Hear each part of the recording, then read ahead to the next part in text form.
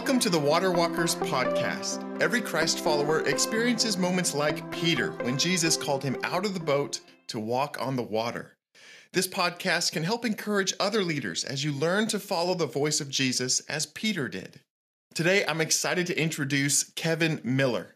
Kevin is a lifelong entrepreneur, from building his own companies to leading multiple growth stage organizations. He now works with leaders to create growth and marketing strategies for scaling, struggling, or even stagnant businesses.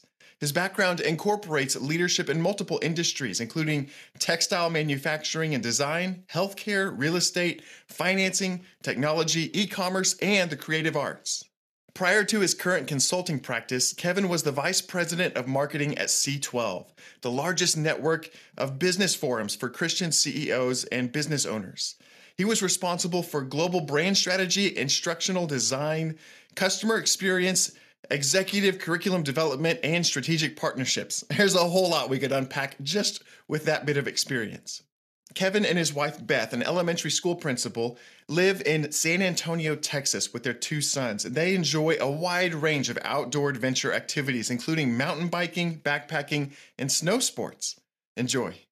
Well, welcome, Kevin Miller. I'm so excited to have you on the podcast. I've appreciated following you on LinkedIn and seeing a lot of the helpful material that you post, a lot of practical stuff and things I'm sure we're going to jump into today. But I had to start out, as I read through your introduction, how do you enjoy winter sports in San Antonio?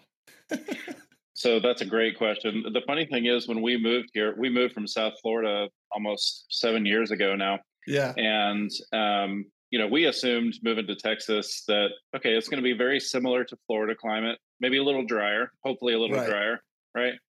It has snowed every single year we've lived here. We've had two, what we call snowpocalypse, where we've had literally snow on the ground for over a week, frozen pipes, ice on the ground.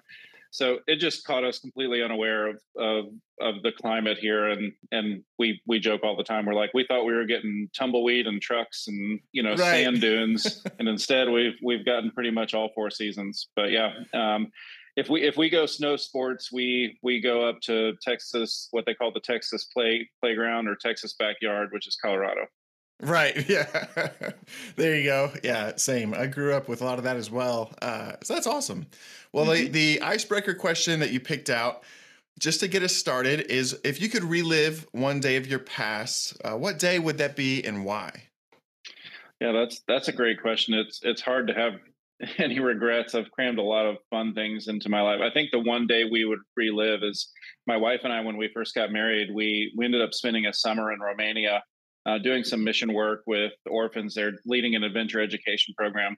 And we had the chance during that time to go with some friends one weekend to Prague and to Budapest and do kind of a tour for a long weekend. We had a few days off and we were so tired. My wife and I said no.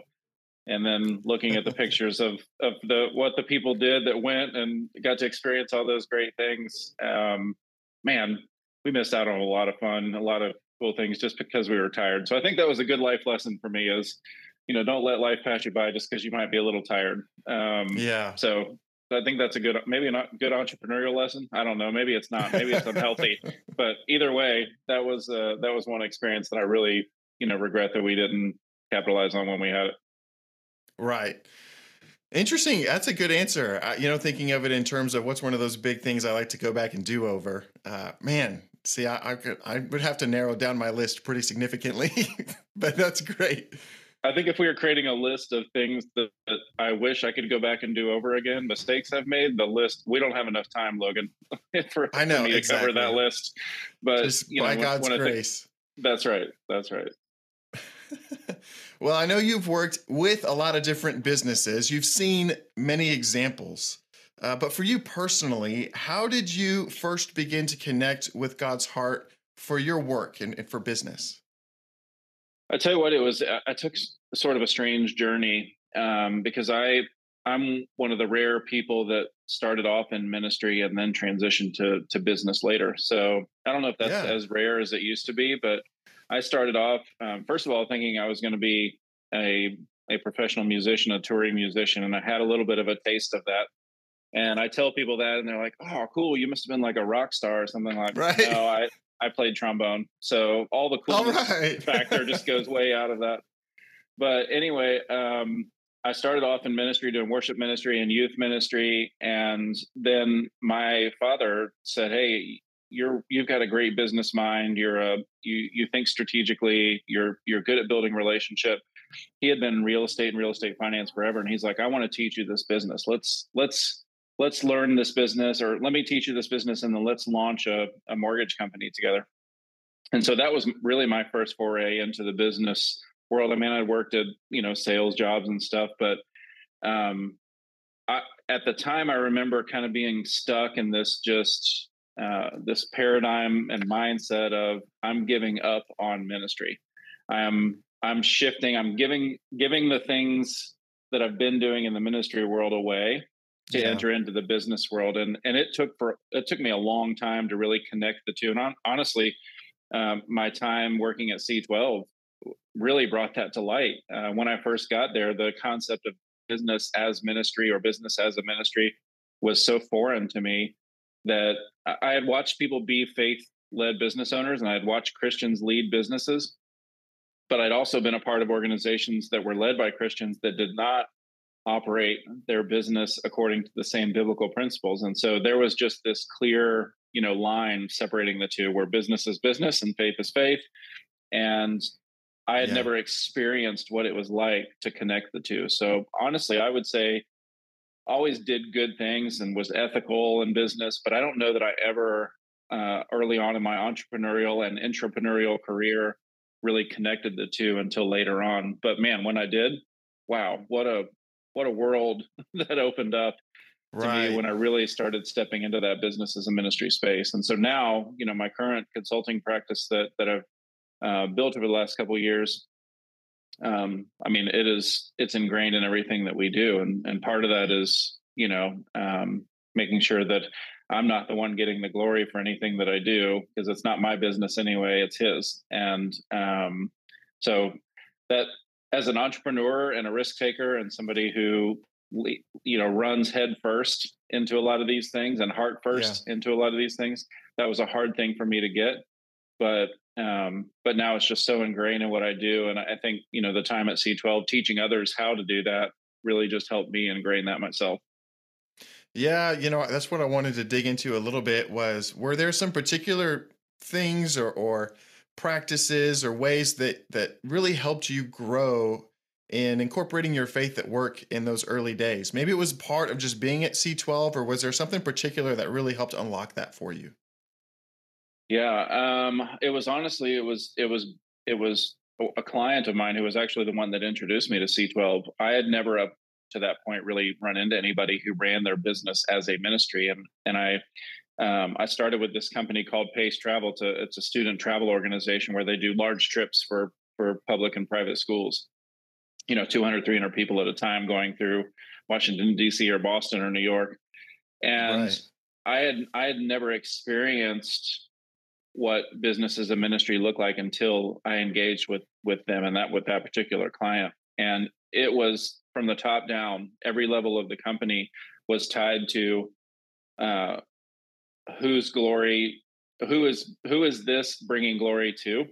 And if the answer was ever anybody on the team, it was like, okay, well, that's not the way that we should be doing this.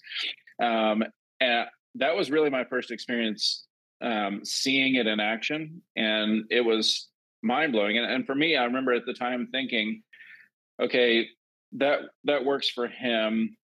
Uh, that's been working for him, but he's such a great relationship builder. I think people would just do business with him just because he's a relationship builder. But then, as I Sure. started digging into their company and learning more about what they do and why they do it, I could see how it forms their decision making. I could see how it formed. They didn't just rely on circumstances to make decisions. Everything was prayerfully considered. There was close relationship, so that there was no misalignment down the road. And so I really got to see the disciplines of business as a ministry come to fruition. And then obviously, when I got into the world of C12 and saw thousands of companies running their business in this way, and not the ones you would put on the, high profile um, Christian business, right? There's a few Right. examples we can all think of. You think of Christian business and you're like, oh yeah, right. And you can name the list. But these are people that are they're not receiving the publicity. They're not receiving, whether good or bad, they're not receiving the attention, but they're still doing incredible things for the kingdom, and incredible things that they're not doing it because of the attention and marketing bump that they get. They're doing it because they've been called to do it. So, what a huge transition. I've seen that light bulb go off like it did for me with so many people. Sometimes it's a quick light bulb where you're like, oh, there are the principles. Amazing. That makes total sense. And Yeah. then there's others where it's a long multi-year process before the light bulb really clicks. And then they say, oh, it's not my business. It's his business. Okay. Well, that changes the whole paradigm of how you go about making decisions, hiring, firing, operational issues, marketing. It really bleeds to the entire, fabric of the organization. Yeah, it's so interesting. This is one of the things that I love about interacting with Christian business leaders who are really walking the walk. There are like Christian businesses, like you mentioned, that don't necessarily put that faith into action. We talk about that more, but when you do interact with somebody, unless you're like really searching it out, when you stumble across somebody who really is walking the walk, it's like it becomes contagious. And Mm-hmm. that's one of the things I love about what's happening in the Christian business world right now, where there really is the makings of a awakening happening in a culture of business leaders who are relationally stumbling across other leaders who are taking it seriously and who are walking the walk, and it spreads relationally and organically. Mm-hmm. And C12 is kind of like a super spreader of that, to use a COVID term, which I appreciate. But that's a little bit of how I stumbled into this as well. I did come up with a ministry background similar to you, and came across leaders who were really walking the walk in their business. And that is what opened my eyes, gave me the light bulb. And that's what prompted me to do further study. And it's just neat to see that even just those simple relationships, even that simple introduction to that client, like that's a world changer for a lot of people. So Well, and that's that's really that's what encouraging I to me. that's what I love about these organizations that are doing this. C12 being one of them, but a lot of these, faith-driven entrepreneur and faith-driven investor and convene and other groups are doing the same concept where they're trying to introduce this business as a ministry concept to people. But what I've seen, I think, with my clients and with my time at C12 and even previous to C12, it's fear-based. It's the fear that holds us back from really living out what God has called us to be in our businesses. He's given us this platform, and if we're not using it, to glorify Him, one, obviously, but two, to operate in a way that I think one of my favorite questions we used to ask clients and business owners even at C12, and I've asked is, if Jesus happened to walk through the front door and want to see your business, what are the areas you would speed by and walk by very quickly because Yeah. you don't want Him to see, right? And those are the things that we kind of leave untouched. But it's just been incredible to see when the fear wall is broken down for people, where they understand they can actually do more than they think they can. Um, it really opens up this kind of testing hypothesis and testing process, scientific process almost of, well, let me try one thing or let me try a few things and see how it goes. And then once they realize, oh my gosh, the impact of this is incredible, you just see it, the fire, just like you said, the super spreader happen, where you just see it contagious to other people, and their peers and their colleagues are looking at them going, wait, you can do that? Let me try that. And then you start to see just this incredible, kind of seismic activity happen from the epicenter of just this understanding of business as a ministry and how that works and looks. Yes, that's excellent. So, with being a lifelong entrepreneur that you are, entrepreneurship always comes with an element of risk. And so I wondered if there might be a personal story in your journey through the multiple businesses you've been part of and that you've even served, but a story of risk where maybe it's something God called you into, or it's a circumstance you found yourself in where God really met you in that. That might be encouraging for us to hear. Yeah, I think, and I shared a little bit of this story on LinkedIn, but there was an opportunity once where I was an entrepreneur, so I was working in a company, really leading, changing, breaking things, putting it back stronger than I found it.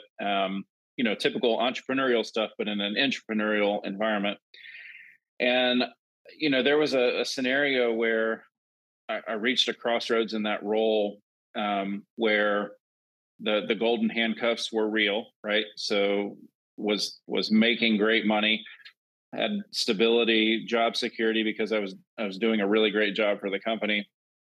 But there became this crossroads where I was given the choice of, okay, you can go to the next level now with this company, and you can become, basically the person leading and running the company.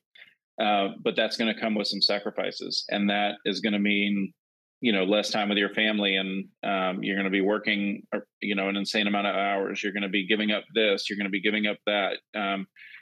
But it's all in this effort to take the company to the next level, and there's going to be the payoff someday, right? We don't know what it is, but there's going to be a payoff someday. Right. And I remember, God really at that time saying, "This is not what I have for you. This is not where I want you." And there were some things in that company, nothing illegal, but definitely things that I wasn't 100% on board with, the way that we were doing things. But that decision to say no to that opportunity and walk away from security, and both financial and career security, and you know um, having an opportunity to create ridiculous growth that was predicted, to be able to say with confidence, no, that's not what I want. That's not for me. That's not what God has called me to. But then not having something on the other side to say, if I say no, what am I saying yes to? I didn't know that at the time, but God truly just protected us, and myself and my wife and our family, and he led me through that fire. Was it easy? No, it hurt and it stung, but how he responded in saying, this is what happens when you take a risk in my name versus when you take a risk in your own name. And Yeah.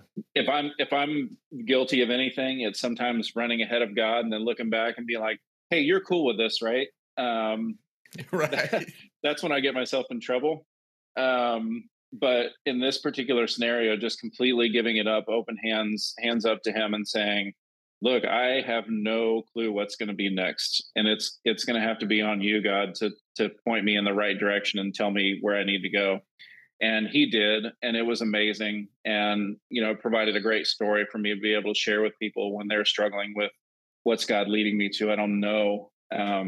I can share that scenario where seemingly from the outside I had it all, and it was an opportunity that most people would have jumped on, but there was Yeah. something about God's spirit, in leading in me to say, this is not what I called you to. So Yeah. pretty risky, but the reward was much greater than the risk. Yeah. Amazing. Amazing.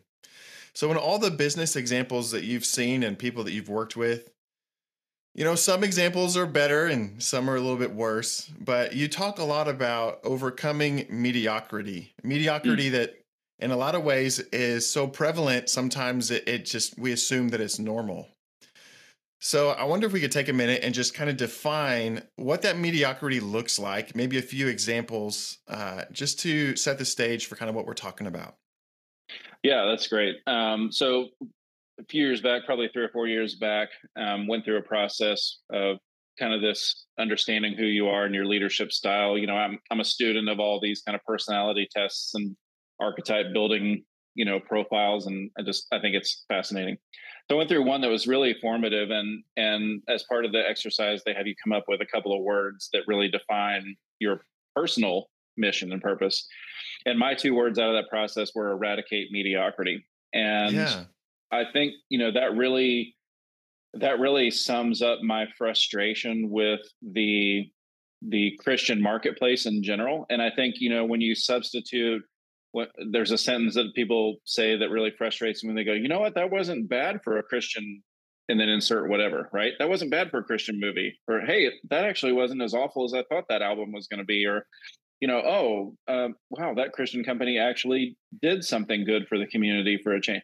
Like that Right. phrase just, that hurts me in my spirit. And it just, we are called to so much more as Christian business leaders that we should not use our faith as an excuse or a facade for poor quality. And I think in a lot of times we do that, where we say, oh, it's okay. Like most of our people that we deal with are Christians, or, oh, that vendor's a Christian and they'll get it. We'll ask for grace and they'll be fine with that. Just slapping an ichthus, a Jesus fish on your van doesn't make you a good company. And I think there's a reputation that Christian businesses and have gained in the marketplace where even amongst Christians, I heard a Christian say the other day that owns a business. They said, "Yeah, actually, when somebody reaches out and tells me they have a Christian business, my first reaction is ugh." And that Yeah, was from a I've heard Christian that too. business owner, right? Where did we go wrong? Because that's not biblical. We're called, if you look at Colossians 3:23, everything that we do should be high quality. We should be setting the bar. We should be setting the standard as Christian business leaders. And instead, I think we sometimes come in under that bar and let the perpetual grace do the work of the rest and fill that gap. And I just think, our testimony, how much stronger would we be as a Christian marketplace if we were setting the pure standard for excellence and quality and customer service, and how to not only treat your customers well, but treat your vendors well, and treat your your contractors well, and the people that we don't really think of when we think of ministry. And when you see companies look at every line item and figure out how are we representing our faith in everything that we do, it's so transformational for the business. And not in an effort, it's not in the name it and claim it prosperity gospel, oh, if I just, if we do excellent work, we're going to just grow because we're because God's told us as long as we do these 5 steps, he's going to bless us and we're going to Right. be rich. It's not in that vein. It's in a vein of that's what we're called to do, is be excellent and to represent our Savior and our Holy Father as a beacon of excellence, not as a cringy, oh, that's so cheesy, that's so bad. And I think we're starting to see some glimmers of hope in the public sphere, especially in the entertainment community, where there's a few Yeah. things coming out where we can say, hey, that's excellent. And that, Right. why can't we do that in business? And so it's just kind of a personal crusade for me, where I feel like this is my purpose, is to kind of call out mediocrity and try to do what I can to fix it in my particular business. It's one client at a time. I can't really do much more than just changing the minds of one client at a time. But I think in the general sphere, it's just great to see traction that, again, organizations like C12 and Faith Driven Entrepreneur and others are gaining to draw attention to the excellence that we should be putting forth as a Christian marketplace. So anyway, I could go on forever and stand on my soapbox forever, but it is a personal passion for me, of something that I do want us to try to change, hopefully in my lifetime. Right. So, is there a way to summarize kind of the opposite side? We looking at sometimes examples of mediocre businesses, but what's the ideal that we're trying to grow into? Mm-hmm. Yeah, I mean, there's plenty of examples, and I think you're two that everybody thinks of, right, when you think of Christian business, is Hobby Lobby and Chick-fil-A. And I think Right. they both do a great job. I mean, Chick-fil-A is setting the standard for how fast food service, quick service should run. But there are literally thousands of businesses doing incredible things that you will never hear of, that are just not brands that are out there, on public display, like a Chick-fil-A or a Hobby Lobby. I mean, there are companies that are like, crane manufacturers and oil and gas drilling tool builders and financial services and planning services. There are hundreds and thousands of companies that are doing incredible things for the kingdom that you're probably never going to hear of. I think the thing that's the common thread between all of those businesses is that they understand their mission. They understand whose business it is in the first place. Without that core understanding of saying, well, this is my business that I'm running for God. When you switch that mindset to a company going, this is his business, how do we steward it well and create, spiritual capital, financial capital, emotional capital, cultural capital, and you're looking at every area of the business well, this is his anyway, how am I going to steward it well? That's the tipping point right there. Is once that understanding happens, that's when you just start seeing incredible things happen through the company, and where if Jesus were to walk through the front door and audit your business, you don't feel like you got to skip one department or one area because you're afraid of what he's going to see there. So that's the core, is just understanding whose business it is. So for a business leader that's watching this and is eager to find steps of how to get to that ideal and maybe some of the ways they're going to be applying that, I wonder if you could just share a little bit about what you do and how people can reach out to you and get a hold of you. Yeah, I appreciate that. So what I do is really on the growth side of the business. So I come in as sitting fully in the strategic seat and helping just come alongside clients that are one of three S's. They're either scaling really fast. So I have clients that are scaling, their product or service has caught on, and they just need the right framework and how to make sure that the growth is sustainable. And then I work with stagnant businesses where they've reached a level where they can really only go from that. They've reached the pinnacle of where they can go their own. They just need fresh perspective, somebody to come in and help provide some new strategic direction and guidance to reach that next level. And then, the one that is the most difficult, but sometimes the most rewarding, is the struggling business where things are shrinking and sliding backward, and they need to figure out how to go turn the other direction and go back up. And so when I come into a company, I'm really just coming alongside the leadership team and helping provide a process, have a proven process that I go through, but it's a process of pulling all the things that go on the growth side of the business: sales, marketing, demand generation, customer experience, customer advocacy, and building all of those into a comprehensive strategy that they can follow. It's a roadmap. I'm building a roadmap for them to follow, and then coming alongside every now and then to say, oh, watch out for that guardrail. Oh, watch out, for that slippery road coming up. But really, everything that I build and architect is given over to the company to run and manage. My goal is not to stay in long term. It's to provide the value that I can while I'm with them, and then help them own and transfer management and execution over to their own team or their own partners or partners that we help them bring in. So fully in the strategic seat. Awesome. And people can reach out to you how, or is there a certain website you want me to link people to?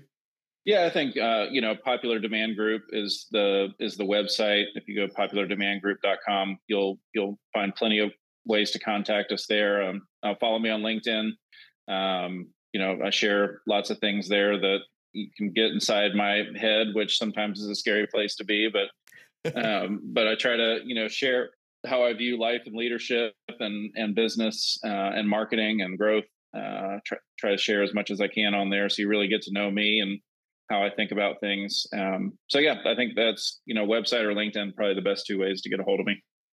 Perfect. And I'll put the links there in the show notes to the podcast, but I do encourage people, go give him a follow on LinkedIn. You'll really appreciate the stuff that he's sharing, and it's useful, practical, and thought-provoking. And again, Kevin, I so appreciate just this chance to get to interact, to be on the podcast together. I've been a fan on your LinkedIn for a while, and just appreciate too, just the common desire that we both have to see the gospel really represented well, and the vehicle that Christian business and Christian anything should be, the vehicle that should be for us to be a light to the world. And we want that light to shine brightly and effectively.